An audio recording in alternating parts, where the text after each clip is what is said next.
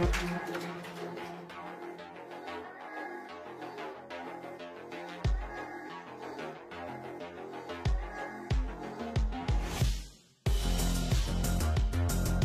muted.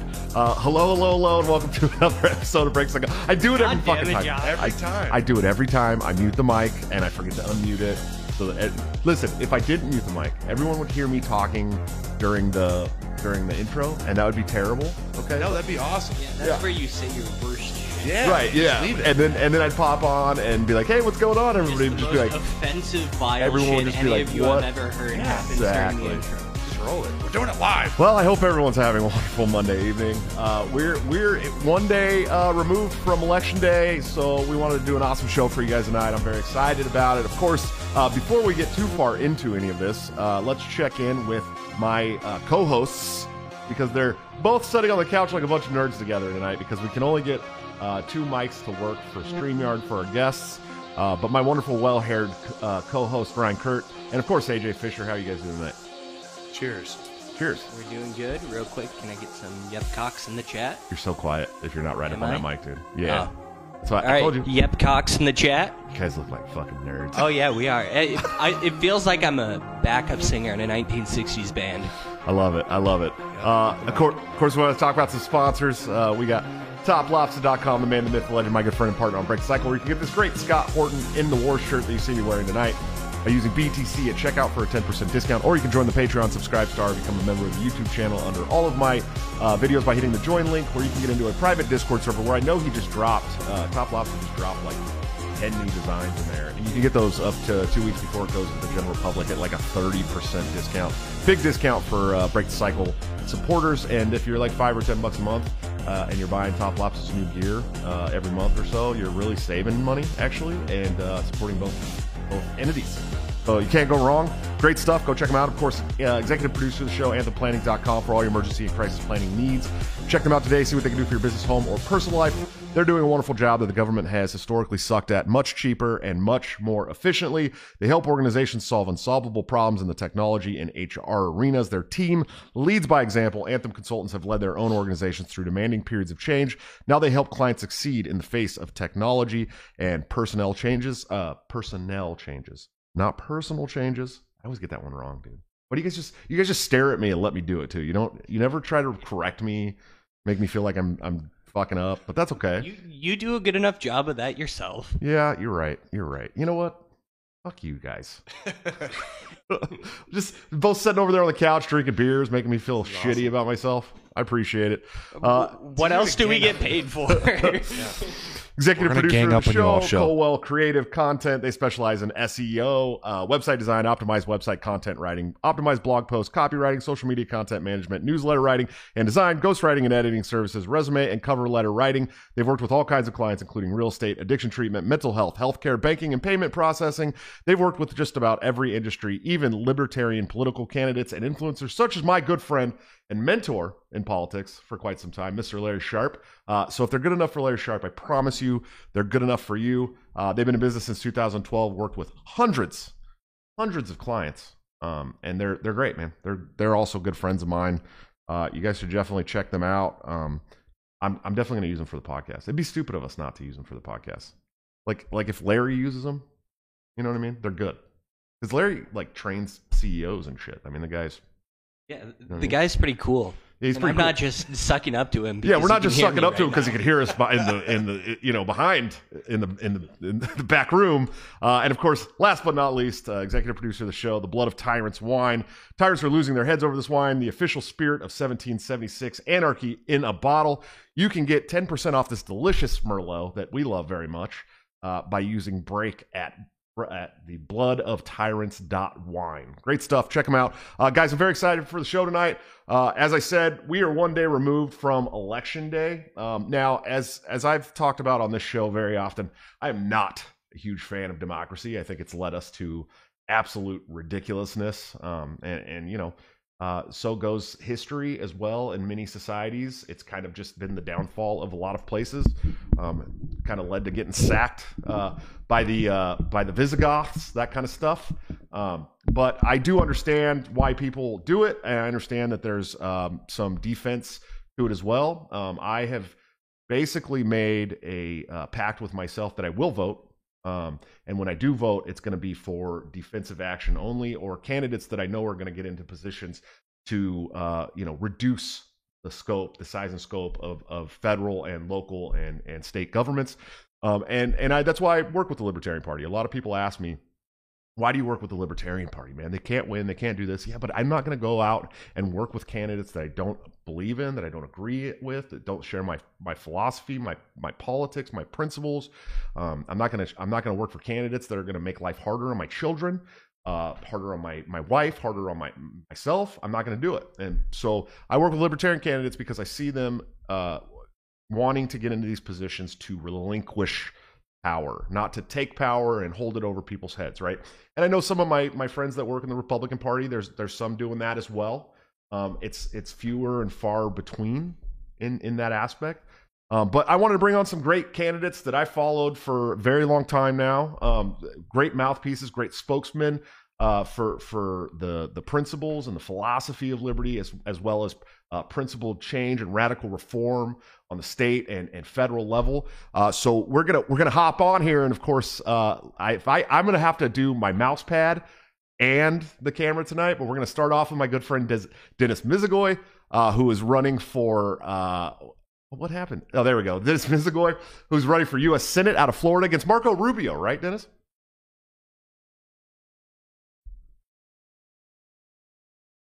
So, it's been an interesting ride and kind of just, all the sort of madness, but like to kind of parlay a little bit off of what you said, where, we sometimes get a little bit of a pushback from folks who say, well, the Republicans, people thinking that they're not quite so bad. And on a rarer occasion, maybe you'll get some of that from the Democrats, but it's so interesting. But, in this case, I feel like it's an easy give that, they're just so bad. Right. Both of them are just so bad that it really just shouldn't be a thing. And thankfully, I've gotten so much positive response. And a lot of people, even where, if people have been paying attention with the stuff here in Florida, that we got somebody also running against DeSantis, but there's and I get the people's resistance to that. But, one of the things that's really encouraged me is I've heard so many of the people even say, even if they're not going full tilt libertarian, that they're still saying, well, I'm going to vote for DeSantis, but they're also going to vote for me. So it's an interesting situation, but something where we desperately need to be fighting here and trying to, stave off whatever we can and, Yeah, no, I get that, and I also understand the kind of holdup when it comes to DeSantis. That's something that I understand. I have tried to talk about the fact that as for all the greatness that people hold for DeSantis when it came to the COVID stuff, he did shut down the state. In fact, that state had checkpoints to drive in and out of the state. I mean, it was really bad. He did a lot of good things, like our governor here in Iowa, Kim Reynolds. She really kind of fought the COVID regime very hard too after the first couple months of locking down and doing masks and schools and all this stuff. So. No, I mean, I give them credit for when they do the right thing. I mean, that, and that's a point I was trying to make with Republicans and Democrats. I try to be fair and be honest and give people an honest assessment when I think they do something good or when I think they do something bad. Mm-hmm. And at the end of the day, but the difference is like what you're just talking about, these guys, and I was explaining this, I'm trying to think who I was talking to. I think I was talking to, I was at the Florida Cannabis Festival on Saturday doing an interview with the Dro TV guys. And, the difference is that these guys, they put their finger up in the wind around their base and they try to figure out which way's the wind blowing and try to figure out, well, okay, maybe they don't want the lockdowns and the mandates. Okay, they're not all paranoid about it. I'm going to open up. Or maybe they think that they are in the Democratic states and so they do it. But there's not even a question about, man, does the government have any legitimate authority to be doing this and shutting things down and locking people in their homes and everything else? It's not even a question for them. And for us, we already know the answer. This is just way out there. And so, but we take what good we can get, and you got to deal with what the political reality of it is as well. So, sure. And second, maybe the most hated man in Georgia politics, Mr. Shane Hazel, sir. How are you doing tonight? Oh, you're talking about somebody else, man. Hated. Come on. Not hated. They love you there, buddy, right? That's right. Yeah. I mean, a couple pieces of hate mail every couple years. It's no big deal at all. Yeah, we're doing a thing down here again. We'll see. Yeah, you have like a legitimate chance to pull a runoff there. Yeah, you mean from the guy that's done it before without spending any money, we've got a pretty damn good chance of doing it this time. People are pissed, man. It's Brian Kemp, another lockdown governor. He was, I guess he didn't close us down, but then he reopened in the same breath. It was weird. I don't know. But now we're talking about amnesty and everything else at this point in time. And, it's one of those things where a lot of people aren't down with this guy. A lot of people are still, more scared of Stacey, but for all intents and purposes, the guy that I'm running against down here, Brian Kemp, is, God, he's about as damn dumb as the day is long. And at the same time, when he bent the knee to big pharma and the special interest groups and all the COVID regime, just invasion of bureaucracy of our business and lives, like people are kind of holding on to that. Did you, was that a question, Mr. Hazel? Was that a question? That will go down in history as one of my favorite libertarian debates of all time. When he asked you, was that a question? And you were like, yeah, it's obviously a question. It was pretty good. Yeah. And you asked him if he would apologize to the people whose lives he wrecked. And it was beautiful to me. Of course, I've always been a fan of yours, though. Well, and humbled, and holding a grudge for that long might not be the healthiest thing, but he had it coming. Absolutely. And next, the libertarian orator, the man that everybody knows, has traveled around the country. Probably one of the only people in the Libertarian Party that has traveled around the country as much as I have. And the most lovable guy in politics, Mr. Larry Sharpe, sir. How are you doing tonight? I am doing great. I am so happy that Shane is still yelling at people as he should be. Well done. So please keep doing that. That's awesome. And watching that debate, there were parts of it I didn't want to believe. I was like, is he really saying that? Oh my God, he is. It was great. So very happy that what's happening this year. Last time when I ran in 2018, I was really the big deal in 2018. Now I'm very happy. I'm not the big deal this year. Like a lot of us are running. A lot of us are big deals.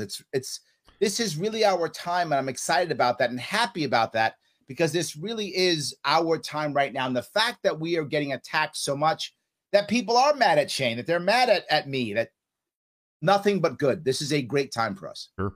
Yeah, I agree. And I think, man, it's so funny because, there was this big change in the Libertarian Party recently. I mean, just a couple months ago. And there's been like this real big push from some people who were unhappy about it, that we're not doing a good job. Nobody's doing anything right. We're not running candidates. We're losing, ballot access. We're doing this, we're doing that. But really, this is the first time in my time with the Libertarian Party since 2016 when I came back to the Libertarian Party for the first time, since my first time joining the party in 2010, that I've actually seen candidates like all over the country getting in debates and making noise and getting media. And it's like they're starting to notice, and there's more people starting to join the party, and there's more people willing to fight, and there's more people willing to work on coalition issue-based coalition. Conservatives. Yeah, but hold on. You said something. You said, oh my God, we're losing donors. Oh my God, we're losing ballot access states. The haters are the ones who are doing it. Like, of course. They're the ones doing it, right? It's not like the party's doing it. They're literally the ones doing it and going, look how the party's screwing up. Oh, you mean the things you're physically doing? Yeah, they're screwing it up. They're acting it themselves. I agree. The one meme with the bicycle and the guy sticking the stick in the spokes. Yes. Yep. Fucking Mises Caucus. Yeah, it's always the caucus. It's always the caucus. It is what it is. But we got to get to last, but certainly not least. Also, maybe one of the most hated guys in PA right now. Soon to be working out here to spoil some things. Mr. Matt Hackenberg running for governor in Pennsylvania. Sir, how are you doing tonight? Good. Thank you for having me. I appreciate it. Yeah. We're having a great time in Pennsylvania. As I just told you before the show, we actually are getting quite a bit of pushback from people who are dearly, dearly concerned about Doug Mastriano not winning, really pushing us to drop out of the race and throw our endorsement behind him. But unfortunately, the man is a bit of a neocon. He gives a good talk, good populist spin, but he supports maintaining a peacekeeping mission in Europe and around the world, and that's a no-go for me. He's also not a big fan of drug dealers, thinks they should be convicted of murder. So sorry, I'm not going to drop out, and I'm not going to support that. And biggest thing of all, though, is the Libertarian Party. Like, the Mises takeover is a big thing, and we have a bright future to go. So yeah, I was approached and offered an offer in his administration to endorse him, but I rejected that because my feeling is that the Libertarian Party's mission here is more important. And at this point, we'd be picking up pennies in front of a steamroller. So whatever little power we can get from his administration today is not worth what we get from that ouchie effect that we're going to cause when the Republicans are all blaming me later for costing him the election. Exactly. Well, and let's be honest, it's Pennsylvania. It's not like he's got some amazing chance of winning there, right?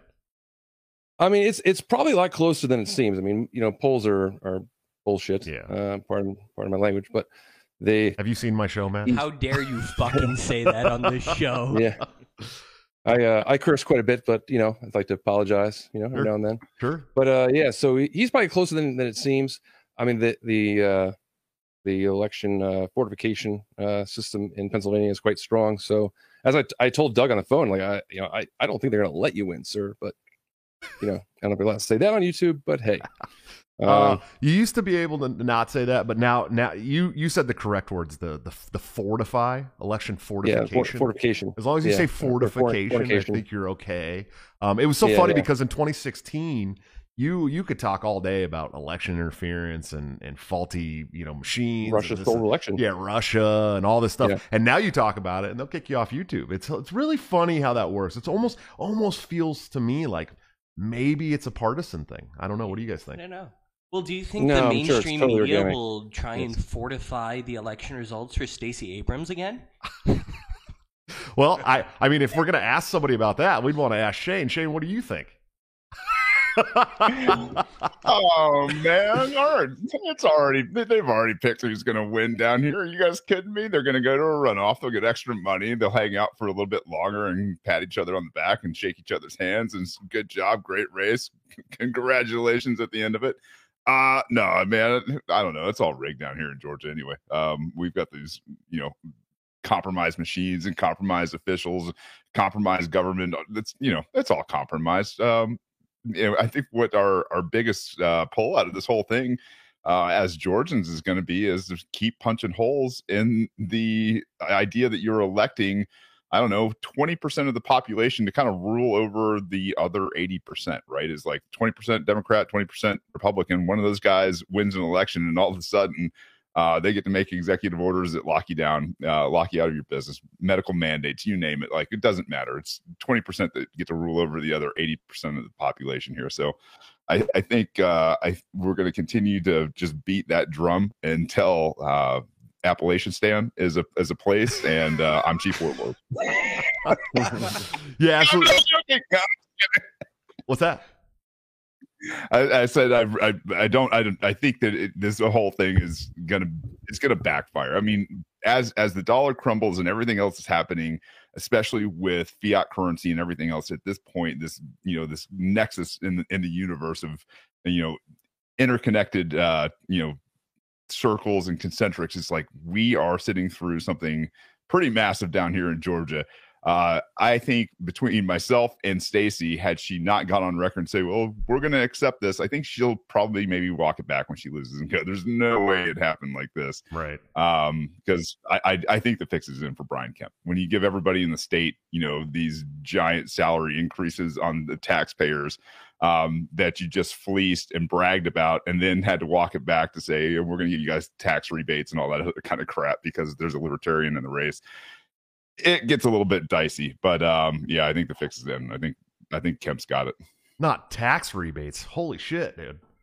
It's funny. Oh yeah, property tax rebates, gas tax has been repealed down here. We got constitutional carry this year. Like, you think you're not having an impact running as libertarians? Let me tell you something. Like, these guys have to come in and out of the medical mandates, pushing vaccines, masks, and all other bullshit. To start doing something a little freedom based when there's libertarians in the race. Sure. And it's funny. It's making me jealous now. Yeah, it's funny to me because I've lived in Georgia. I lived in Georgia for a little bit when I was a kid, and Just hearing like tax rebates in like a state that used to, I mean, Georgia was like, you know, it was like a rebel state, man. I mean, it was one of those states that was like, we're not going to fucking go along with all this shit. You know, one of the worst, or one of the best. Georgia was, if you've read their secession document, it's all fuck you, we want slaves. that is the entirety of it. While other states are more nuanced, Georgia was like, nah, slaves. That's so crazy to think about. I mean, mine's that part of that Constitution was good. Yeah, I haven't read all of the secession document from every state that tried to secede. I probably should, because I talk about that stuff quite a bit on the show. But I'm just not as intelligent as some of these other people. You know what I mean? I just can't be. I try. Larry, we were talking. I'm jealous. I am so jealous. Yeah. You guys actually have states that actually like respond to libertarians. Mine do too, though. Mine actually respond also. How my respond is when I went to the Republicans and I said, now I'm a fusion state, which means in my state, we're the only state where we do this, where you can actually run on multiple lines, right, at the same time. So I can run as a libertarian, as a Democrat, Republican, conservative, whatever I want, and a bunch. And all the votes together count for my victory if I were to have one. So I went to the Republicans and I said, hey, why don't we follow this Evan McMullin plan, right? McMullin in Utah, where the Utah, it's 4-1 Republicans and Democrats. And the Democrats said, statewide election, we can't win. What the hell? We'll get behind this McMullin guy and see what we can do. And now Mike Lee, who, by the way, I'm a friend of. I like Mike. I don't want him to lose. I was on stage with him during Freedom Fest. I don't want him to lose. But he has a chance of losing when he won with 40. He won by 40 points last time. There's actually a chance that he might lose because all the people got together to go against him. Right. So I said, hey, why don't you Republicans, let me be that guy? And they were like, Larry, you have to become a Republican. I said, then I lose because we're 3-1 Democrat to Republican. Right. It doesn't work. And I said, look, don't pick me. Just let me run in your primary. Just let me run in your primary. I'll run as a libertarian, just like Bernie Sanders runs the independent Democratic primary. Right. Let me run as libertarian in your primary. And they went, you know what? No. And we're going to spend $20,000 to $40,000 on suing you off the ballot in civil court. Of course.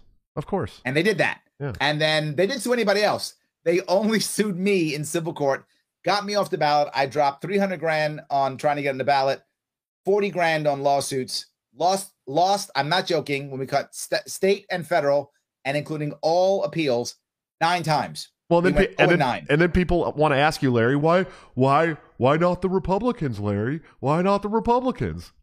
Yes, I literally said, just pick me, and I said, I'll run in your primary as a libertarian, and I'll win in your primary. And they were like, yeah, you might. So no. So we're gonna sue you to get you off the ballot. We're gonna sue you instead to get rid of you. And it's so crazy. We talked about this earlier today. Online, it was kind of your page on Twitter and my page on Twitter, kind of double teaming the people that were coming up, going, "Oh, we have to vote Republican." I said, dude, it's New York, okay? Yes. The Republican is not going to win in New York. No I don't know what kind of copium some of these people are huffing, right, in New York to think that the Republicans are going to win against Hochul. Okay, this is just insane to me. Where at all outside of upstate do Republicans win in New York?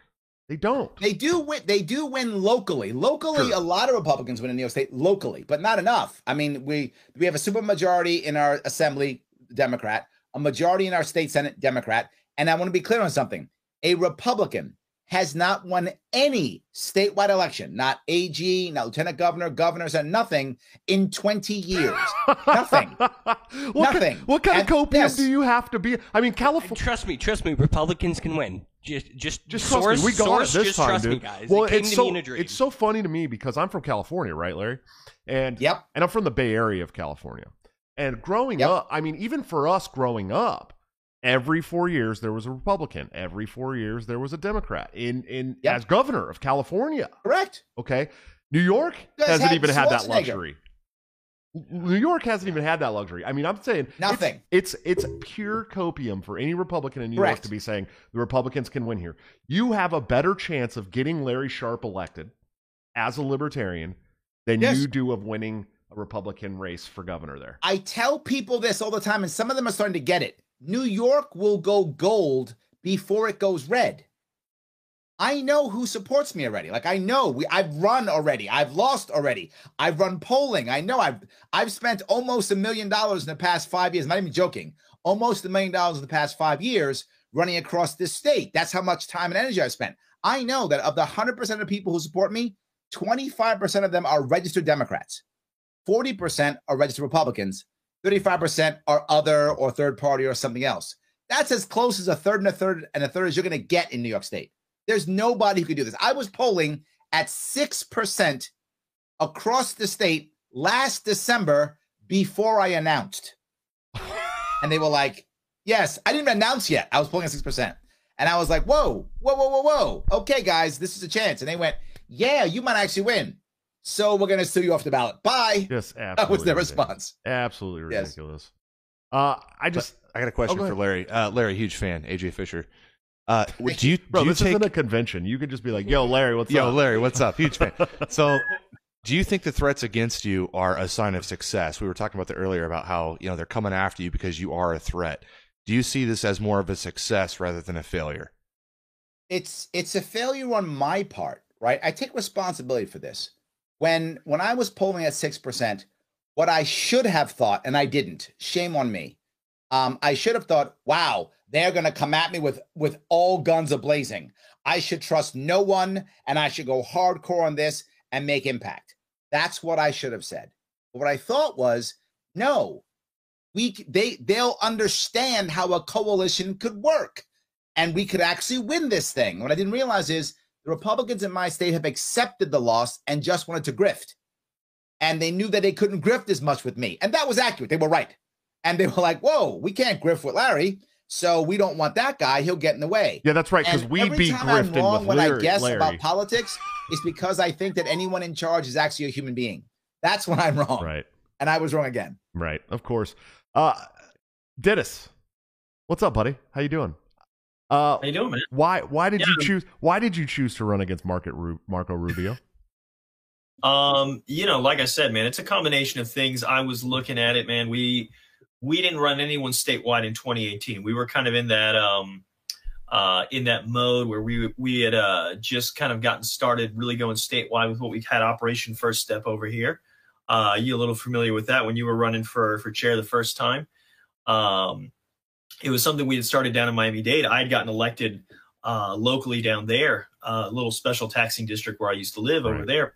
And I should have started this off with "You are an elected libertarian." I don't know how I missed that opportunity. That's all right, man. That's all right. This is about the candidates and candidates run now. It's been a little bit since I've been out of there, but yeah, no. I mean, it was soon after I first got involved with the party, getting involved locally, that we were started having that push and really started doing it first down in Miami-Dade. The guys who were running there, was kind of like their brainchild, and really kind of just putting in the legwork to find these things. They asked me if I was interested in doing it. I said, yeah. And I kind of had stuff going on there anyway. And so I stepped up and I did it, and I kind of got a little bit of experience. I think, and what I keep telling people whenever I get the chance is that I think it's pretty relevant experience, because even though it was at such a low level, such a tiny district and everything, it's still the fact that like the first 2 years I was there, I couldn't do absolutely anything. I mean, literally the rest of the board voted against me every time. I mean, unless it was a motion to adjourn the meeting or approve the minutes, everything I did died for lack of a second. Anything they wanted to do, I was the 1 against 4. And I mean, that's what it was for two solid years. Can I stop you there for a second? Sure, man. Can I tell you that I know exactly how that feels, being on an LNC for 4 years, that I had to literally go around. I would have to give Stephen Nikela motions and be like, you got to make this motion for me. I can't make it. They're going to vote it down. I know, or you know what I mean? Like, I could not say anything unless I wanted to make a statement. That was the only time I'd stand up. I'd give my speech. I know my thing would fail, and I'd give my speech, but that was the part. That was the point. So I totally understand what you're talking about. As an at-large on an LNC that hated me, I never could bring anything to the board at all. Yeah, no, it was something where, and I was jokingly sort of called it, as being the lone no vote and all these sort of things. It's like the Ron Paul experience, man. You do that for a few years, and thankfully, like I said, I got some turnover in the midterms in 2018 and was able to do some stuff after that. They weren't libertarians per se, but it it was enough to where I could work with people and actually, you know, make a little bit of progress, make meetings accessible, cut a bunch of nonsensical spending that nobody wanted. Right. And so kind of went on from there. But like I said, in 2018, when I'm in the middle of all that, we didn't run anybody statewide. And part of that was the focus on all the local stuff, which I understood. But the whole point of that was to say, well, okay, then we want to be able to use that as a pipeline to bring people up who are going to be able to do something. So I had, you know, a decent bit of experience from what I'd done. And, you know, it just happens to be you know, Larry's talking about, you know, all those challenges that he had in getting sued off the ballot and everything. And it's it's an absolute nightmare. And my hat's off to all the libertarians in every other state. One of the things that also kind of motivated me with all this and just kind of put the pieces in the puzzle, just set us up to be in the position to do it, is the fact that, you know, we do have more favorable ballot access laws here in Florida. And that's not thanks to the duopoly. That's thanks to, you know, a prior generation of libertarians and such, you know, suing for it and winning in court. Because of them, you know, it's basically an even playing field in the sense that, well, the only thing I have to do is the same thing they have to do. So it's either paying the filing fee or it's doing the signatures. But and strangely enough, it's the same filing fee whether you're running for House or you're running for statewide for Senate. So so say, well, hell, we can put a libertarian in every ballot, and Marco Rubio is absolutely awful. So this should be an easy sell to anybody who's doing this. And so, you know, it's a combination of factors, but we decide, you know, let me do this, you know, and if nobody else is going to step up and do it, I figured, you know, hell, like I said, I can bring a few things to the table and just go out there and try and do my best to give out the message, put some stuff together and, you know, reach as many people as I can. And it's been an interesting thing, you know, and it's really you can't overstate the benefit to it, and particularly in a race like this. You know, I've been watching since the mail-in ballots went out, just the traffic on the website and everything just skyrocket. You know, my web, you know, at least a bunch of these videos getting, you know, hundreds and then 1,000 views and everything else. And so, you know, there's progress. People are noticing, people are looking and getting interested in it. And it's crazy to hear. Like I said, I was out Saturday. Some people come up to me and tell me, hey, I voted for you already. And that's just wild, you know, and, you know, just the whole thing that's going on, man, and talking to people and hearing some people tell me I wasn't going to vote and now I'm going to go and vote for you. And some people, you know, it's encouraging. You know, we're going to see it. You know, we've done the best we can with very limited resources still, but at the end of the day, it's going to be, you know, we do our best. We let the chips fall where they may, and hopefully we make enough noise that you know, we can accomplish some of what the other guys here were talking about. You know, we try to push them in a direction and if not something better. You know, I always jokingly say that not totally jokingly, but you know, it would take a miracle, but miracles happen. Yeah. So why not? They do. So why not? They do. Hey, Josh, can I just bring up one thing real fast? I'm sorry. Sure. I'm gonna bring up one thing real fast. I never answered AJ's question. Yes, it is a good thing, and it means that we are winning. So yes, all the attacks we're getting means we are winning. Remember the old saying, right? First they ignore you, then they fight you. Then they fight you. No, first they laugh at you. First they ignore you, then they laugh at you, then they fight you, and then you win. There we go. We're at the fight part, so the win's coming next. So yes. Awesome, Larry. Thanks. They Absolutely. are fighting. Good deal. Hold on. Shout out to Morgan Mogus for the $10 super chat. He said, That's what he's doing. "You were gonna try and read the super chat? That's my job, bro." No, he said met Josh Shapiro on his bus tour and asked him if he'd debate Matt Hackenberg. Said he'd never been suggested, and his handlers immediately rushed him away. I don't think he likes me very much. Matt, you'd be up for that debate, I'm sure, right? Oh, I would love it. We staged something similar. Morgan is my campaign manager. He's great, and we did something similar where Doug Mastriano was going on Timcast, and we had a bunch of people get together and shoot him a bunch of super chats to read at the end, including one about challenging him to a debate. You know, Doug's big push for this race has been like, "Oh, Josh Shapiro won't debate me. He's a coward. He's a coward." So we called him out on Timcast IRL live. So if you're not a coward, then debate me instead, you know, and we'll see how that goes. So we got a little attention from that, which was always lovely. Yeah. It's always nice to make these people look like the clowns that they are. And they are clowns, man. That's the thing. Like, it's you know, Republicans, Democrats, all clowns. And it's like, look, dude, this isn't a new like idea in the Libertarian Party. Okay. Like Like, the party's been around for 50 years, and for some reason, we're just now starting to get this noticed by, you know, these shitbags and these. Listen, I try to tell people I've traveled all over the country, right? I've gone to like 48 states over the last 6 years or something like that. I've gone to a lot. I've met a lot of politicians, state legislators and local politicians, senators, Congress people, a lot. And I'd say like 95% of them are absolute pieces of shit. I mean, you could tell from the first minute you meet them and talk to them that they're absolute pieces of shit. I mean, even dumb the Libertarian Party. Yeah, and dumb. Even the Libertarian Party, you know, a bunch of the old guard, people who are just, you know, LARPing politics, playing politician, like scumbags, right. You know, just stab you in the back. And it's like, why? You know, for your own, you know, grandizement, you know, it's bizarre. And if you're a good person, if you're a functioning, healthy, loving person, you're not used to it and catches you off guard the first time. If you're a functioning, healthy, loving person, you're probably not in politics. Exactly. Hey, shut up, dude. You know what I mean? I'm kind of functioning, you know? I call totally you high functioning. I am high functioning. Yeah. No, look, you're right with the party too. And it's so funny to me because, this whole like infighting about how we're losing all these donors and all this money and we're not doing it. But like, I do admit that for like the last 2 months or something, I've been kind of MIA in my duties as vice chair because we're working on this adoption process and all this stuff. It's been a lot. Okay. And I'm going to get back to it probably around Christmas time and I'll be good. But I also get to watch what's actually happening. And so like, I'm watching all this good stuff happen. At the same time, all these people who used to have control of the party are telling me that all this bad stuff is happening in the party. And I'm like, I see what's happening. Like, I actually know. I've been in executive session where I know like the specifics that we're not even allowed to talk about publicly. And like, I know that the party is doing very well right now. I know that our candidates are. Look at Alabama got ballot access all on their own. They're running like 50 statewide candidates or something. It's fucking insane. Yeah. Okay. Like Alabama's never done that. A microcosm, just like a national. Like I'm privy to a lot of the stuff that's going on behind closed doors, and we're doing phenomenal. We've gotten more candidates on the ballot this year than ever before. This is the first time we've ever been approached by a major party candidate to make a deal with us.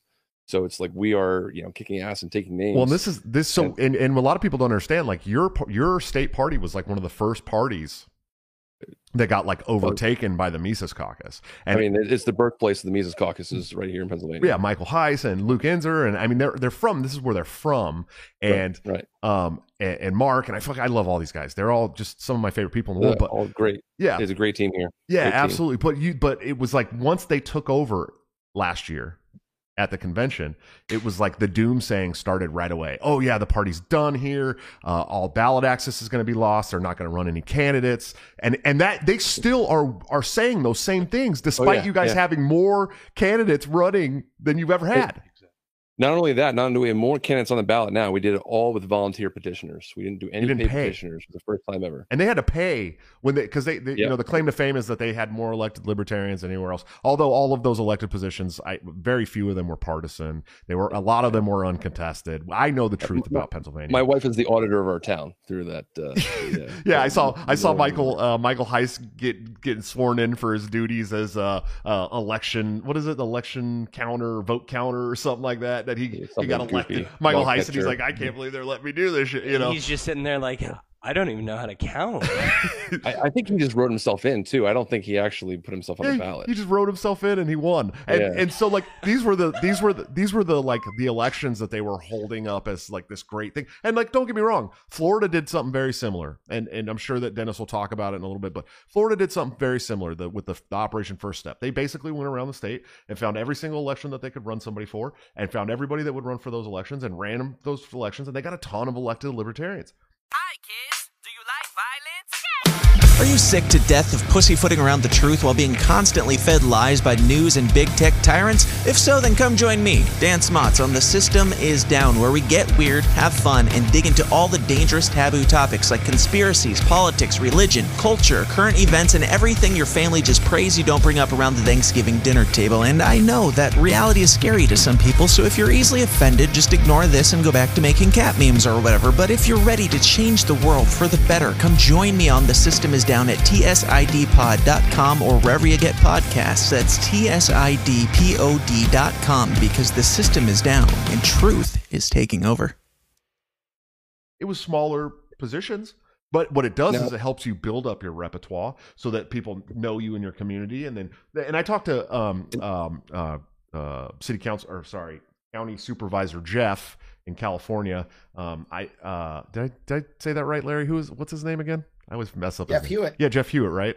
Jeff Hewitt. He is he's a supervisor in Riverside. Right, county supervisor in Riverside. I talked to him about it. He won a city council seat, and then a mayor seat, and then county supervisor in Riverside. Now, Riverside County has a budget that's like $2 billion or something like that. It's got a population that's bigger than like 10 other states or something. It's crazy, right?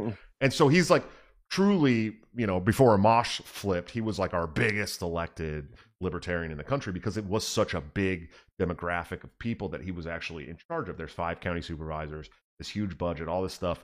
And he said the same thing. He said, run for a small local position. People in your community will start to trust you. When he was the mayor of Calamasa, he got the opportunity to get all of the fire department and the police off of the CalPERS retirement, get them all on their own 401k. He basically saved his town from going bankrupt. Everyone was happy. I mean, and he got to show what libertarian policy can actually do, and that's how he got elected to county supervisor. He also got to shake hands and mix it up with all these other people that work in these positions, and it's a good thing to do. I don't want to take Gotcha. But the Republicans stabbed him in the back with Larry Elder. Of course they did. There's so much power to be had at a local level, and this is one of the main Mises messages, especially in our state in Pennsylvania. Like, my campaign is more to drive attention to the local races, right? I provide like a morale boost, a shining light in the distance for the local races, because those are the races that really matter, right? Whether it be like town councils and state reps and things along those natures. Those are actually matter. Those are races we can win, and we can actually make change. And the governor race, statewide race, it's like, well, I'm never going to win. They're not going to let me win, right? But I can help bring attention to the down ballot candidates, which is a huge part of our role here. Well, and I don't think a lot of people know. I'm going to touch that piece if I could for a second, Josh. Yeah, go ahead. Because I think he's exactly right. Right, in 2018, even though I only got 2% of the vote, that was enough for New York State for me to get ballot access for the party. I crossed the country I crossed the state in 2019. Again, I crossed the entire state supporting local candidates. Most don't know this. We had 107 victories in New York State in 2019. We went from 0 libertarians to 107 in 1 year. And then in 2020, the state took our ballot access away. And they all went away. But he's totally correct. Yes, Matt's 100% correct. Local's what matters. The reason why in New York State the governor race matters so much is in New York State, that's the only way to get party status. Yep. Literally, we could have a senator. We don't have party status. It is, according to our law, it must be the governor's race only, and now the presidential race, and you must get a certain amount in that race only to get ballot access. So that's why we run governor candidates. Quest Fanning, thanks for the $5 super chat. He said if 10% of Larry Sharp's ideas were implemented, New York would improve overnight, e.g. corporations co-naming and maintains bridges. 100%. Totally correct. Yeah. Yes.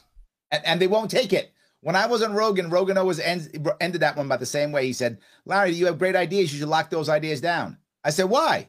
He said, people will take them. I said, take them. I don't got to run anymore. Fix my state. I'll go back home. I don't need to be doing this. I'm not punishing myself. Take my stuff. Shane. Been there for 5 years and no one takes it. Shane. Yes, sir. So your race is going to be a lot of fun to watch. I'm very excited. I if you need to bug out to Iowa when it's over, you're free to come hang out with us. We got an extra room. You can bring the family. I totally get it. You also have another race where your candidate in Georgia was invited to the debates, which is crazy to me. I mean, just to see a gubernatorial candidate that's not Donald Rainwater in Indiana and a U.S. Senate candidate get to be included in the statewide debates on television, syndicated, all this stuff is crazy. Who are you voting? Are you voting for Herschel Walker? Are you as big a Cowboy fan as other people, or are you voting for Chase? Oh, you are such an asshole. I'm just saying, I'm a huge Cowboy fan, and listen, I made a post recently. I said, you know, as much as we have fundamental issues, me and Chase, I would still vote for Chase. I would, and I'm a huge Cowboys fan. Okay, it's funny. Huge. Chase and I went to the same high school. I'm going to put the onus on Chase to still earn my vote before the end of tomorrow. Right? Like I'm not going to vote till tomorrow afternoon. Chase, if you hear this, earn my vote. The ballot access thing, I think you guys are right on. But yeah, here's the thing: is you can make the ballot in Georgia, and I think you probably make the ballot in a lot of different states depending on what the ballot access laws are. The debate stuff here in Georgia it's kind of a fluke, right? This Atlanta Press Club that's hosted by the Georgia Public Television Network down here. Public television, for God's sakes. We libertarians are just like, oh Jesus! How can we get more money for public public television, Shane? Come on, show up on this. Let me tell you a little bit behind the scenes about this kind of stuff. When they invite you in to do these kind of things, you are a prop for them to say, hey, listen, we invite everybody. And then what happens is those two on the left and the right, quote unquote, the Republicans and Democrats, they attack each other. And as they're attacking each other, then they're not saying shit about you, the libertarian. So you have to be very like, hey, listen, we're gonna say something on this subject. Whenever you guys bring up the subject, we're gonna say something, or else. And then you also get labeled like belligerent and asshole, like all sorts of names, right? It's just like you have to do this kind of stuff. But I think to echo you guys, like the ballot access at local levels, because here in Georgia, we have our first, as libertarians, our first full slate of libertarians at the state level. We can't run anything below a state level candidate. So if you want to run for mayor or dog catcher or something like that, like not happening. If you want to run for Senate, you want to run for governor, AG, commission, whatever, you can do that for now. They just got rid of PSC and all that fun stuff down here. But I think this is kind of where, if you get these type of opportunities, you better be ready to go. Like it's one of those things where like you get a moment, and if you can talk about things like ballot access, and you can call, Stacey Abrams a liar on national television, basically, and say, hey, listen, you're trying to get, voters in the booth for Democrats, but you don't really care about voter oppression in terms of ballot access for everybody else. Great time to make those kind of points. But yeah, I mean, for the most part, yeah, we've got a pretty good ticket down here in Georgia. Ted Metz as the attorney general. Yeah, I think it's attorney general he's running for. Am I doing that right? Like, no, Secretary of State. I'm sorry, Secretary of State. Yeah, Secretary of State. Yeah, I love Ted, by the way. Yo, man, Ted is a great candidate, and he is right. Like, he's got a real chance to do something pretty big down here. Like, if Ted doesn't get more of the percentage than everybody on this, that's how you know this whole thing is fixed down here in Georgia. Like, Ted, after the 2020 results, Brian Kemp being the Secretary of State at the time that instituted the machines that we vote with down here, and then you've got Brian Carr, who's his lackey, and at the same time, like fixed elections and everything else. Yeah, Ted Metz should do extremely well in Georgia tomorrow night. For sure. Shout out to my friend Hector Roos. Thanks for the $5 super chat, man. He said, this is a great moment to remember. Florida hasn't had a statewide candidate in 10 years, and now we have two, Dennis Mizagoy and Hector Roos for governor, who's running against DeSantis. How do you feel about finally having some statewide candidates, Dennis? I'm just, my focus is not, it's more than even just having candidates. We don't just want to have a name on the ballot. Sure. You want to have it, and you want to actually use it and be put out the message and have people hear. And so that when people come and look, they, I don't want to throw somebody into the bus, but we had, a candidate in another state out west, because I think all of us here are just up and down the East Coast. So, we had a candidate out west, and there was, the soundbite that was going around was not very, didn't really make us look all that good.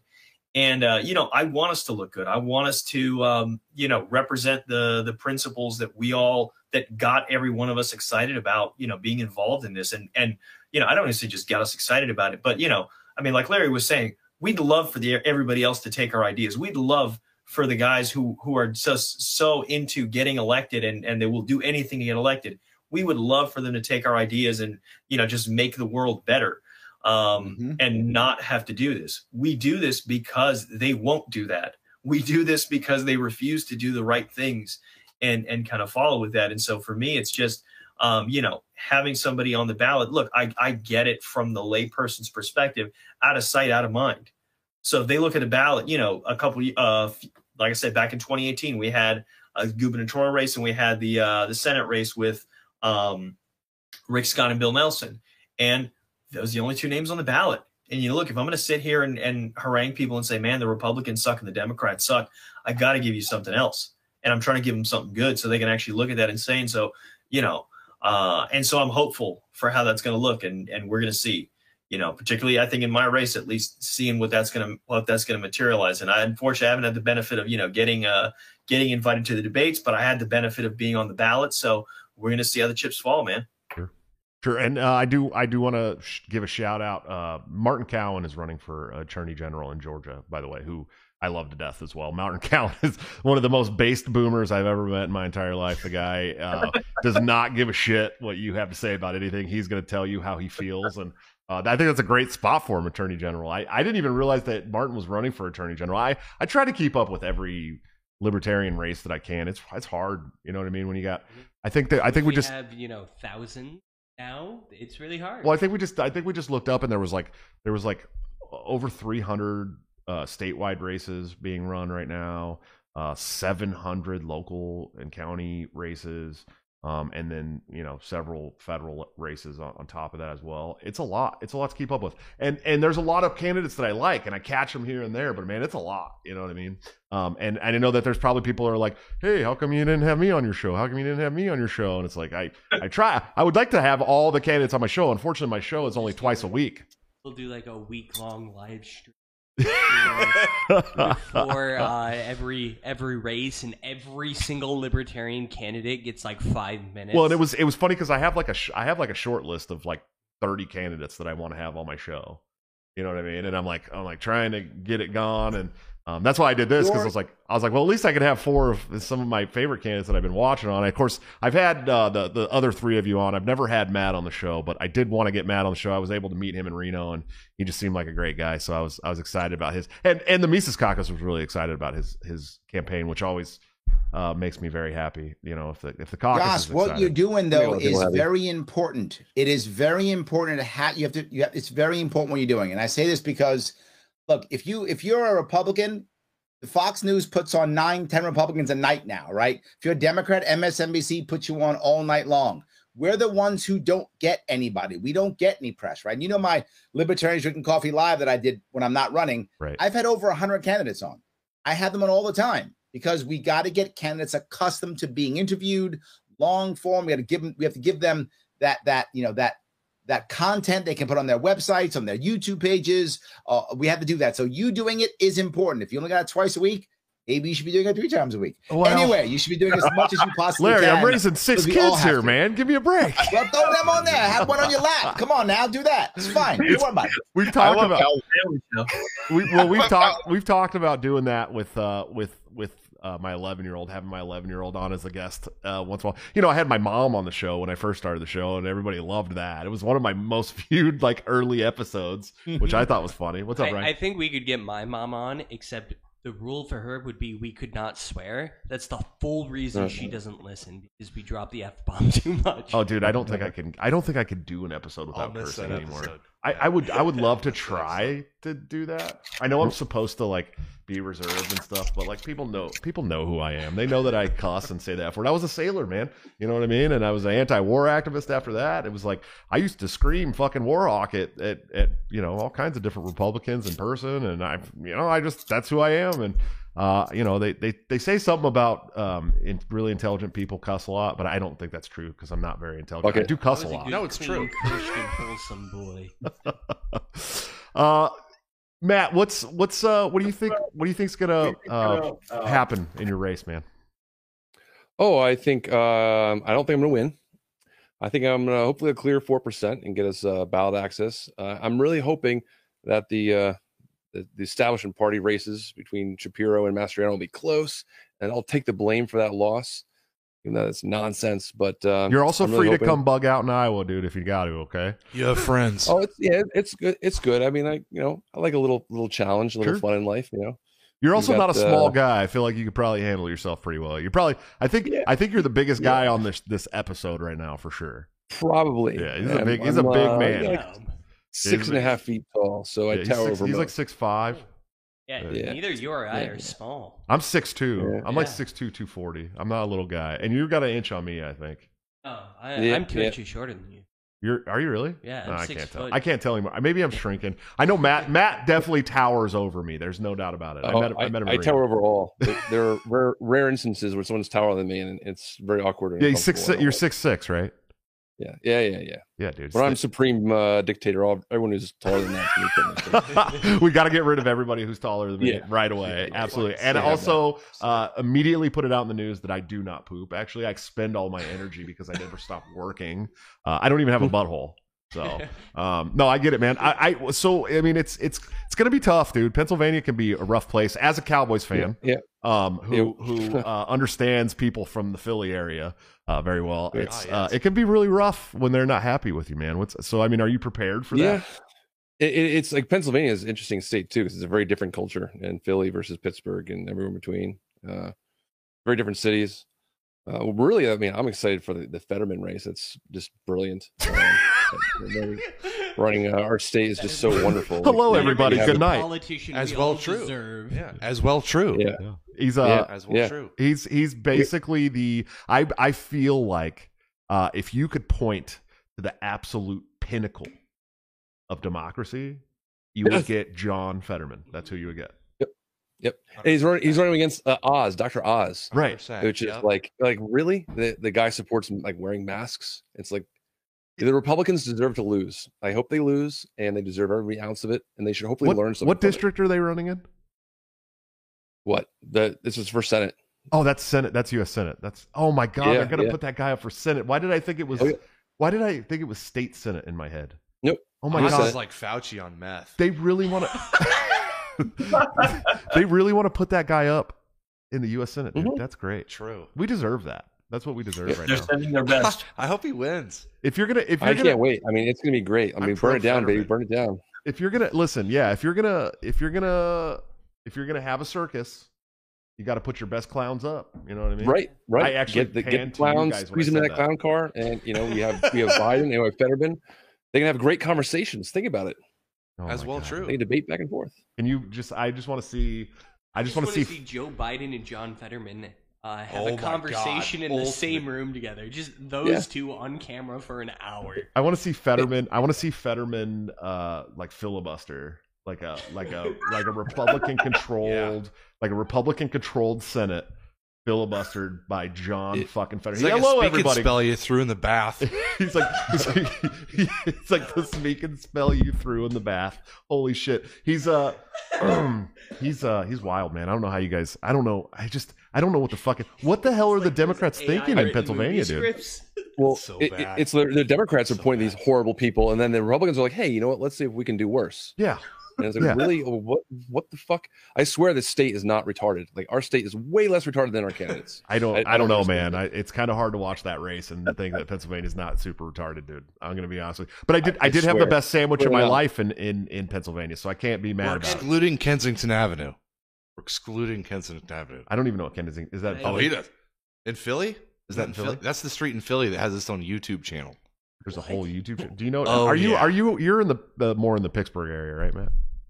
Me? I'm actually out in the eastern Pennsylvania, but I identify more with the western Pennsylvania. Oh, so yeah. You're like almost New Jersey. Is that what or am I getting that? Yeah, right? I can see New Jersey from my porch. Okay, and, yeah, that makes sense. It's kind of like how you can see Russia from Canada. It's like that close, right? Yeah. But like more communist. It's funny that you guys say that because my good friend Mike Rufo, who's also on the LNC now, is from New Jersey. And he was on the show once, and one of the best explanations I've ever heard, because I was like, well, how about the Republican and Democrat fight in New Jersey, and how are Republicans there? And he's like, listen, we don't have Republicans. We have progressives, and then we have far left communists. Yeah. I mean, that's all we have. There is no Republicans in New Jersey. And that, I felt that on like a visceral level coming from California. You know, because the Republican guys, I got to touch this. If you're going to talk about this is New York City. You got to remember this. Bloomberg was our Republican mayor. That's all I had to say. So I beat Rufo. I beat him. Just saying, when it comes to bogus Republicans, New York City, you guys cannot touch us. I got you beat. Oh, Larry, Larry, Bloomberg was just a wonderful Republican, though. Okay, he's not at all a gun grabber. He definitely didn't support any of the sugar taxes or anything like that. He's great. I don't know what you're talking about. He was about literally. I'm being very clear. He wanted to make it illegal for you to sell a sugary soda drink more than 16 ounces. That would be against the law. That was our Republican mayor here in New York City. Just so you're aware. When Michael Malice says that Republicans are just the Democrats or the progressives driving the speed limit, he wasn't talking about Bloomberg. Bloomberg's a straight up Democrat, not driving the speed limit. That's correct. Yes. That's a Malice quote? Yeah, that's a Malice quote. Oh. Republicans are just progressives driving. How we roll in New York City is what you do is when you want to run for office, they say, okay, are you a communist? And you go, no, I'm a regular socialist. Oh, you're a Republican. Got it. Done. That's how that works. Shane sounded like he had some objections there. What's going on, Shane? Yeah, I don't think we're outlawing soda drinks down here, but we have outlawed plants. And the Republican Party in Georgia has never been like far, I don't know, like towards liberty, right? Like that's never been a thing. After the civil rights era, we couldn't do that racist shit anymore down here. All the Democrats that were in the assembly just said, we'll just run as fucking Republicans. And guess what happened? They ran as Republicans and they won. And now like we have this blue dog Democratic type of thing that's a little more progressive than it even was back then. That's the state of Georgia. It's quote unquote red because all the Democrats became fucking Republicans because they couldn't do racist shit anymore. Yeah, because they were like, well, we don't have slaves anymore. I was talking about this whole Kanye thing recently, and I was like, this is the most I've ever seen the left mad at a black business owner since the end of the Jim Crow era. And people got really mad at me for saying that, but it's true. You said African American business owner. I did say African American, which makes it better because it could. Nobody knew if I was talking Elon about Kanye or Elon. Yeah, exactly. It's Elon. It's that joke had like some layers to it for sure, especially after all the shit people were giving me about all my other quotes that week. So I was like, whatever, dude. I talked about that on the show a lot recently too. I mean, like the Run DMC thing in New York and how the rappers were coming out of the hood back then, and like Adidas took advantage of them. But there was a bunch of record executives that were like taking advantage of hip hop artists and still do that to this day. And a lot of them happen to be of a certain religion. So it was like, I could see why rappers specifically would be like, okay, well, but I'm not saying that it's an actual conspiracy that's really happening. Okay, I want people to understand that. Okay, because that's what people on my give us $1 billion. That's what people on my Twitter think that I'm talking about. I just said that I understand where Kanye's coming from because in his profession he deals with those people a lot. Yeah, start super chatting or you're anti-Semitic. yeah, and that's the thing. I'm part Israeli. My dad's side of the family is Israeli. I've been told this week that I can't be Jewish, or I can't be Jewish unless I'm a practicing Jew. But also, if you have Jewish heritage, you're automatically Jewish. So I was like, oh, now I'm just really confused. I don't know which one I am anymore. So if you do criticize me in any way whatsoever, you're anti-Semitic. Dennis, what's up, buddy? How you doing? I'm good, man. I'm just enjoying being a part of the show and being just sharing the space with everybody else, man. Except for us, we're stupid. We're like the Weird Al Yankovics of libertarian podcasts over here. We just kind of parody ourselves. But how do you think your race is going to go tomorrow, man? I don't have a clue, man. The only things that I've thought about, I mean, I'll tell you what, I approached everything in kind of stages, and I said, what I kind of wanted to do, and I just took it one step at a time. And the first thing was making sure that we qualified. And then once we qualified, was then okay. And from here on, I'm just going to be at peace with whatever we do, and we're going to, try and do and reach as many people as we can. And I just look at it from the standpoint of like, well, look, we've put together all the kind of stuff that we have. My hopes is just kind of looking at, well, how am I going to do versus like the prior libertarian statewide vote totals? Because obviously, at least we have from the presidential elections, whatever Jorgensen, Cohen got in 2020 and some of the other things in the past, decade or so or whatever. And so if I can pass those bars and at least, we can be raising that standard a little bit, I'll be happy with that. But like I say, I don't want to count it out. I mean, I've heard some other people tell me other numbers, and I've seen, I'm trying to think polling. They're not including us in polls. No. But what I'd seen out there, at least in one place, they had, 2 or 3% that were for other and 10% that were for undecided. And I think a lot of those undecided are kind of looking out, and I'm interested to see what the heck it's going to look like tomorrow. Sure. Obviously, when people are actually stepping in there and they're like, well, these are the names, and I'm sick of these people who are flooding the airways with these damn commercials and not really saying anything interesting and whatnot. And so we're gonna see if they go with it, man. I'm just at peace with it. I can't be anything else. I mean, we've done what we can to try to reach people and use what we got for it. And so we're gonna see, man. We're gonna see. Sure. I got another Quest Fanning super chat here. Thanks for the $5 super chat. He said Shane's debate performance against Abrams and Kemp was great. Good example of how to advance the liberty message. Yes, Shane, I agree. I agree with that. That was one of my a Ron Burgundy moment, where he just gets up there and he like has this thing on economics and it just goes really, really well for him, and he's just like he snaps out of it. That's exactly what happened. I know that feeling because I've been in a few of those debates, buddy. I did like a 2.5 hour debate against Larkin Rose. Okay.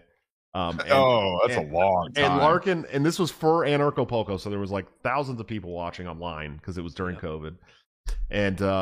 And first of all, I want to say that Larkin Rose, I mean, was like, to me, he was on a pedestal. A lot of his writings and stuff like that, and it really, I mean, kind of brought me to being who I was. It was a big part of my journey. So here I am debating this man who I've read and in The Most Dangerous Superstition and watched some of his presentations, and I'm like, oh shit, this is gonna be rough. And I came away and people were like, hey man, I think you won. Like I had like Agorist like telling me like, you won. We don't agree with your point, but you won. And I was like, I don't know how I did that. And then in fact, I was just at PorcFest a few months ago, and I gave a talk at the Mises Caucus tent, which was pretty normal talk. I was just talking about the future of the Libertarian Party and stuff. And lo and behold, walks in this little short gentleman named David Friedman, who I have his book literally right behind me, and decides to start debating me during my talk about January 6th and the Mises Caucus and all this stuff. And then he does it again the next day at the main pavilion when I'm giving my hour-long talk on the stage. And I'm like, oh my God, like I'm starting to get to a point where like really big names and like great thinkers are starting to debate me, and I don't know how I still don't know how I got here. I guess is what I'm saying is I don't understand why you guys let me get to this point. Yeah, I don't think you guys give yourselves enough credit. I'm serious, Shane. Like I don't know why you guys let me get to this point. But here I am. I'm gonna tell you why, Josh. I'm Yes. gonna tell you exactly why. Because in 2018 you didn't quit. Right. That's the reason. Sure. That is that was your point, that you could have walked away and you didn't. That was your point where you could have taken a whipping and said, I'm knocked down, I'm not getting back up. You could have done that, but you instead you pushed on all the way to the end. I was with you. Yep. And then you got back up and you kept going. That is the reason. That was your crucible, and you passed the test. Well, and you're good now. And let's be honest, 2018 was fucking embarrassing, Larry. Like I wanted to quit, buddy. Like I know you did. I was like, whoa, that was brutal, dude. I got my ass whooped, and I had traveled to all these states and talked to all these people and given speeches, and I lost my job and I let go of a relationship, and it was just like, wow, what do I do now? It's over, and I fucking lost to Nick Sarwark of all the people. Yep. I am so embarrassed. And I did want to quit, Larry. I did, and I wanted to quit I wanted to quit in 2020 when I lost too. I did. Of course. A little short, wonderful gentleman that I've become good friends with over the last 5 years. Michael Heiss came up to my hotel room and said, "Get your ass back down on that floor right now." I said, "All right, I'll go back down there." He's a tough little guy, man. Absolutely.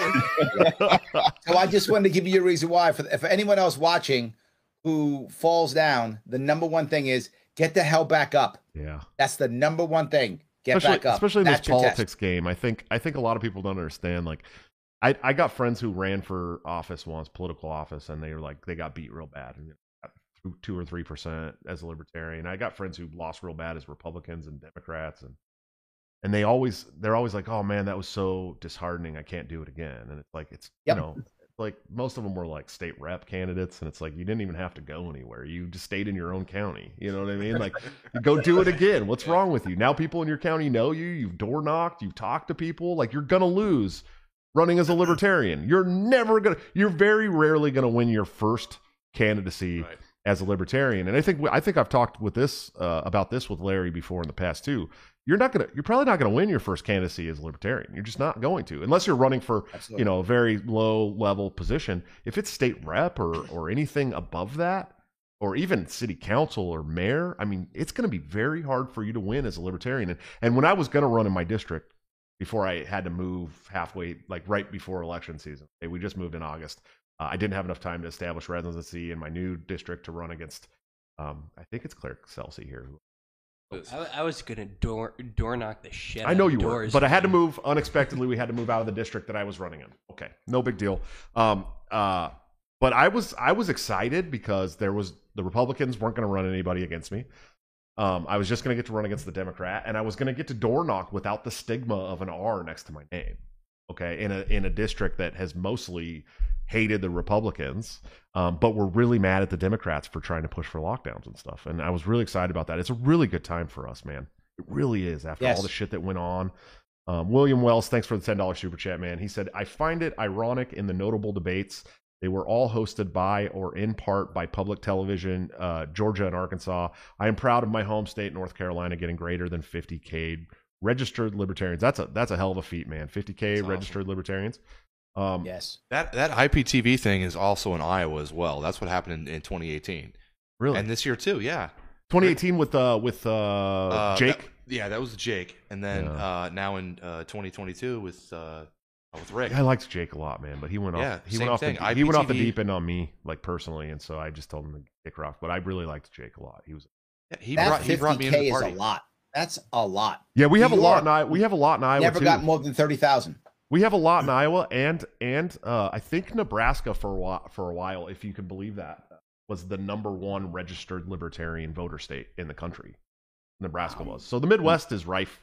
I mean, it's ripe for this stuff. I mean, you can. This is Iowa's a libertarian state. It's on our flag. Yeah, it is on our flag. We just want to grow corn and be left alone. Yeah, we just want to grow corn and not smoke pot, though. They don't want to let you smoke pot here. That's the entire country is ripe for reprogramming. It's like everyone's had their minds blown up with after Corona and everything else. It's like the Republicans are like, even Democrats. I'm surprised. I talked to Democrats, and they're like, yeah, I don't know about all this, and it's amazing. Just like speaking a message of like love and unity, how well it reaches and how well it lands on everyone, regardless left or right.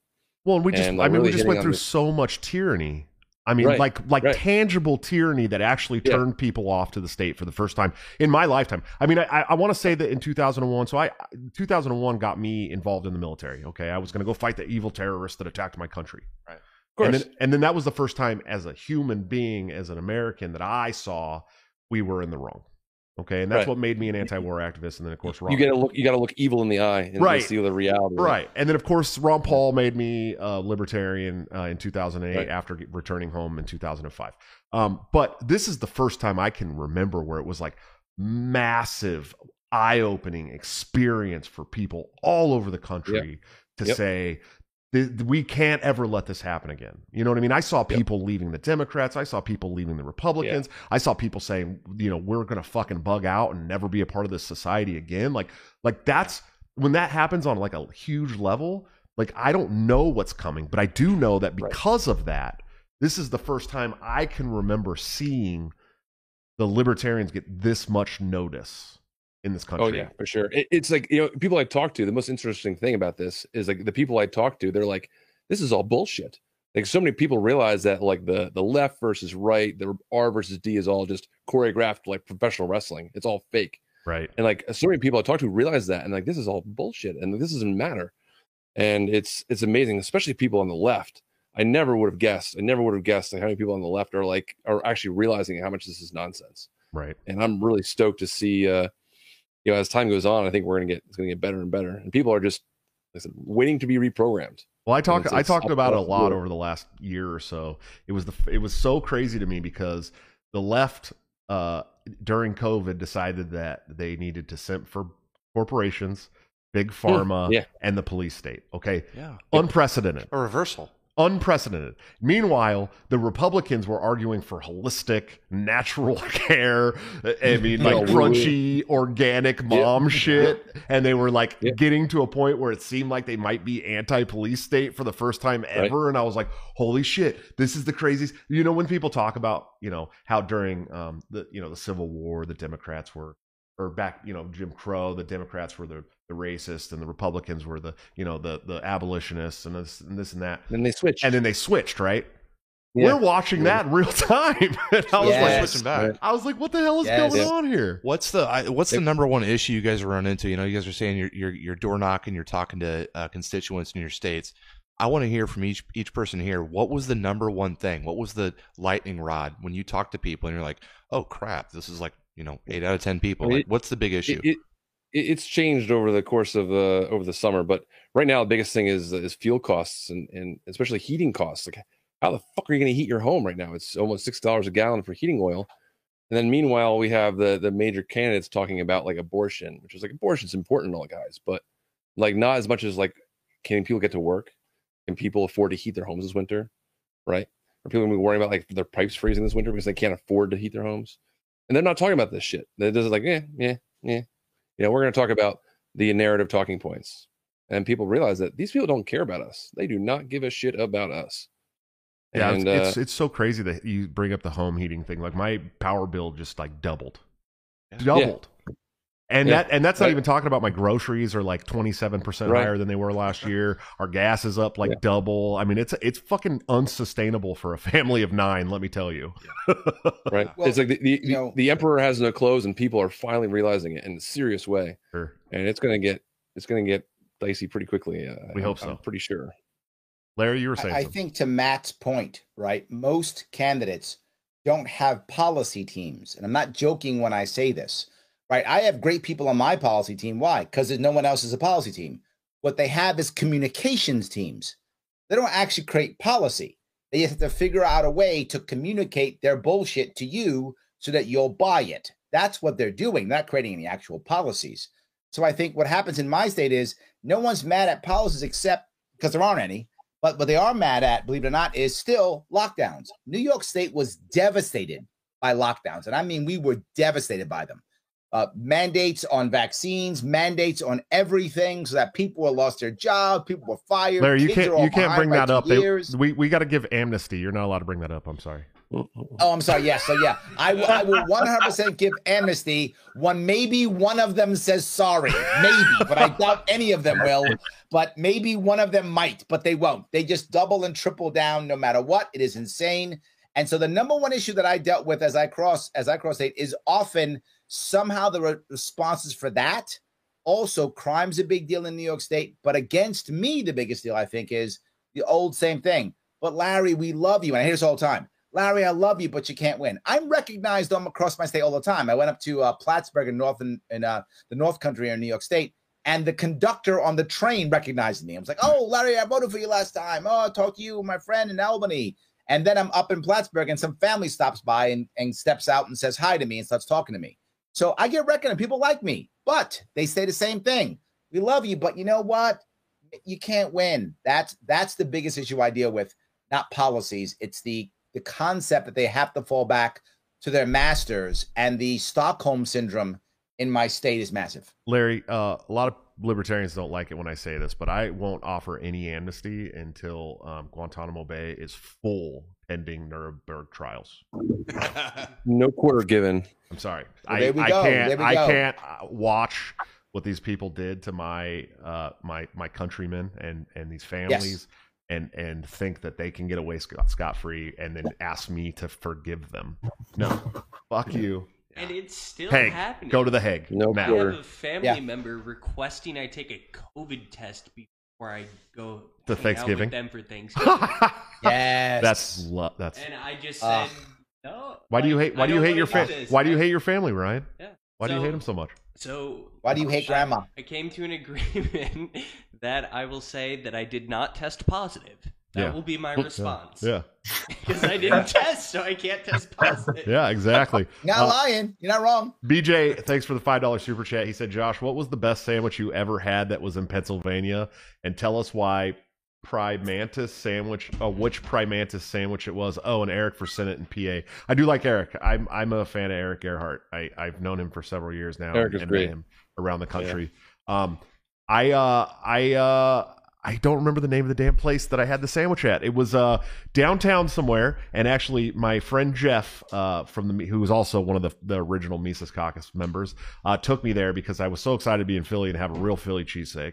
And so he took me to have a Philly cheesesteak. I think it was like Steve's Prince of Steaks or something like that. They had like jars of giant cherry bomb peppers all over the place, and it was like amazing, like the best. Because I've had lots of Philly cheesesteaks. I love Philly cheesesteak sandwiches. I had never had one in Philly before. So I know that I was not actually having real Philly cheesesteaks until I went to Philly, and then I had a real one, and it was like you could tell the difference between all the ones I had, because we had this place all up and down the West Coast called the Philly Cheesesteak Shop, and it's supposed to be like was it Cheese Whiz? Yeah, it was cheese. I had Cheese Cheese Whiz Whiz on it. Yeah, Cheese Whiz and the bomb cherry peppers, and I do a thing that people. And the Cheese Whiz doesn't taste gross. No, it's great, dude. Okay. And I do a thing. I have Cheese Whiz up in my count, dude. I'm a fat kid. Okay, I eat Cheese Whiz on crackers like I'm just trying to imagine at it. 3 o'clock in the morning in my underwear. You know what I mean? Like I don't. We have Jersey Mike's. We have Jersey Mike's in Iowa. Yeah, Jersey Mike's is good. I can get affiliate Jersey Mike's. It's good. There's a place here in Iowa that's called Capriotti's that has a better Philly cheesesteak than. Anyways, we're not going to get too far into the weeds about sandwiches, but I think it was Steve's Prince of Steaks or something like that. It was really, really, really good, man. I had never had one before like that. So, Shane, what are you running into out there on the campaign trail, buddy? Is it hard for you? No, it's knocking not doors. Hard. No, it's the economy. Are you kidding me? Like it's super simple right now. Like the economy, I think Matt kind of talked about it a little bit, like on the skirts. To be in this space as you guys are, especially from the Mises Caucus, coming from like Austrian backgrounds and all this kind of stuff. This is like slam dunk city for everybody, especially if you're into Bitcoin, right? Like you're talking about reprogramming right now, reprogramming the communications protocol for human beings from this shitty centralized digital currency, because the dollar is a digital currency by pretty much, every standard, right? Because only about 20% of it is actually in cash, right? There's not that much in banks. So when you look at this force and coercion and fiat currency system that we live under, which is complete and total corrupted communications protocol from one human being to another human being, because money's just technology. And now you're starting to see this emergence of this free, peaceful, consent, savings-based Austrian code that's based in mathematical certainty, to give people hope and to show people like, look, it doesn't have to be like this. There is money that's out there that's not manipulatable, and it's actually deflationary. So if you put it in the bank, it's going to be worth more tomorrow than it was today or 10 years from now, or things like that. So to help people understand that we've got to change the communications protocol in between human beings, it's being received extremely well down here, because you're talking about something that lights people's eyes up. You give them hope. You give them something to learn. You give them something that is absolutely divorced from everything that's being driven down their throat by, the people that push COVID for years, the people that push mandates for years, the people that push, what was a economic collapse in 2019 under Brexit into this fictional world of, I don't know, like 1938, 1939 Germany, right? It's just like, you guys, we're up against some pretty sick people, and not being able to appeal to them through common sense, which everybody speaks economy. Like everybody speaks it. If you're paying more for gas, your neighbor's paying more for gas. I don't care if he's a communist, he's paying more for gas. You can talk about these things. You can have, great conversations. And if you got some, wherewithal, some intel, you can point them in the right direction, drop a seed, and hopefully help them on their journey a little bit. Because let's face it, we're not converting people. And Larry, I tell you what, I got an up close and personal lesson in this. Let's just say with people who are new to the Libertarian Party, and like it's a journey. Like you're just planting seeds along the way, and it's like, hey man, how do I love on you guys? How do I show you that like there are better ways to do this kind of stuff? We don't have to use this, archaic, club over the head or point of the gun kind of stuff. It's just here. if you find this fascinating and this is like what you're open to, then let me introduce you to a couple ideas. I'll set you down with a book, and then you can call me when you're ready for your next book. And when you're ready to start turning off all the mainstream, and I'll tell you what, man, like that's the coolest thing, is just to be able to sit there and say, hey, listen, you guys aren't different, right? Like, as much as you're unique, you're not different. You're all struggling with the same things, and we fix this. The Republicans won't be running your lives, Democrats, and Democrats, I should say Republicans, the Democrats won't run your life. Libertarians, we can just kind of screw off and be, these peaceful, warriors and gardens and all that kind of stuff. So it's coming across very well. Nice. The beautiful thing about Bitcoin is we almost have to do nothing for its victory, for it to win. The establishment's destroying our currency just fine, and all we need to do is be that shining beacon on the hill and provide that guidance and that light. So when the whole village is burning and down around, people will see, that's where we need to go. And it's inevitable. It's almost inevitable. Josh, I'm going to have to run, brother. It's 10 o'clock. I got to go. Oh, man. What do you got a family or something, Larry? I got stuff to do. I got election day tomorrow. I got stuff to do. I apologize, but I got to run. Hey, Larry, I just want to, before you take off, I just want to say good luck to you, my friend, my brother. I love you to death. I wish nothing but the best for you. I know that you are a beacon for this movement and this party and this way of life. So just keep doing the same thing you're doing. Win, lose, or draw tomorrow, man. I know you'll be back on the circuit doing something great the next day. So got to keep fighting. Yeah, Larry, it was and for everybody who cares, to have you. LarrySharp.com. Yes, check out Larry Sharp. He's got a great show too. He's a great host. He's better than I am. We got to work on his studio. That's all. Yeah, but you have better co-hosts. Larry, thank you so much, brother. I appreciate it. Have a good one, guys. Yep. See you later. Good night. Man, okay, so let's move on. I know we're getting probably late for all. I got to run to you, brother. All these guys are on the East Coast. They're going to start taking off on us. I knew it. A good thing, at least I stepped out when other people were talking and put my 3-year-old down. Yeah, perfect. We'll get to Dennis in a second. Shane, you're going to win tomorrow, dude. I know it. I feel it in my soul. Yeah, of course we are. Duh. I mean, we're gonna win, and then they're gonna rig the election and take it away from us, like they always do. This is what happens in Georgia. Yeah, Josh, I appreciate you guys having me on. Really, a lot of fun, guys. Thank you for hanging out. Super cool to be doing this kind of stuff, and especially at this time and place to be kind of forging ahead and making big splashes in this movement. You guys are amazing, so appreciate it. Yeah, absolutely. Thank you for everything that you're doing, Shane, and I look forward to seeing your results tomorrow. Again, win, lose, or draw, man. I got faith in you. I know you'll be back out in the circuit fighting for liberty for all people the next day, man. So we appreciate you. Peace, guys. Take it easy, brother. Good night. Dennis. All right, I have a quick story. Here we go. For you, Dennis. So, Ryan, just heads up, when Ryan says a quick story, we got about 20 minutes. I've actually met one of your opponents before. And I think he might be a demon because my appendix nearly exploded the next day. So the last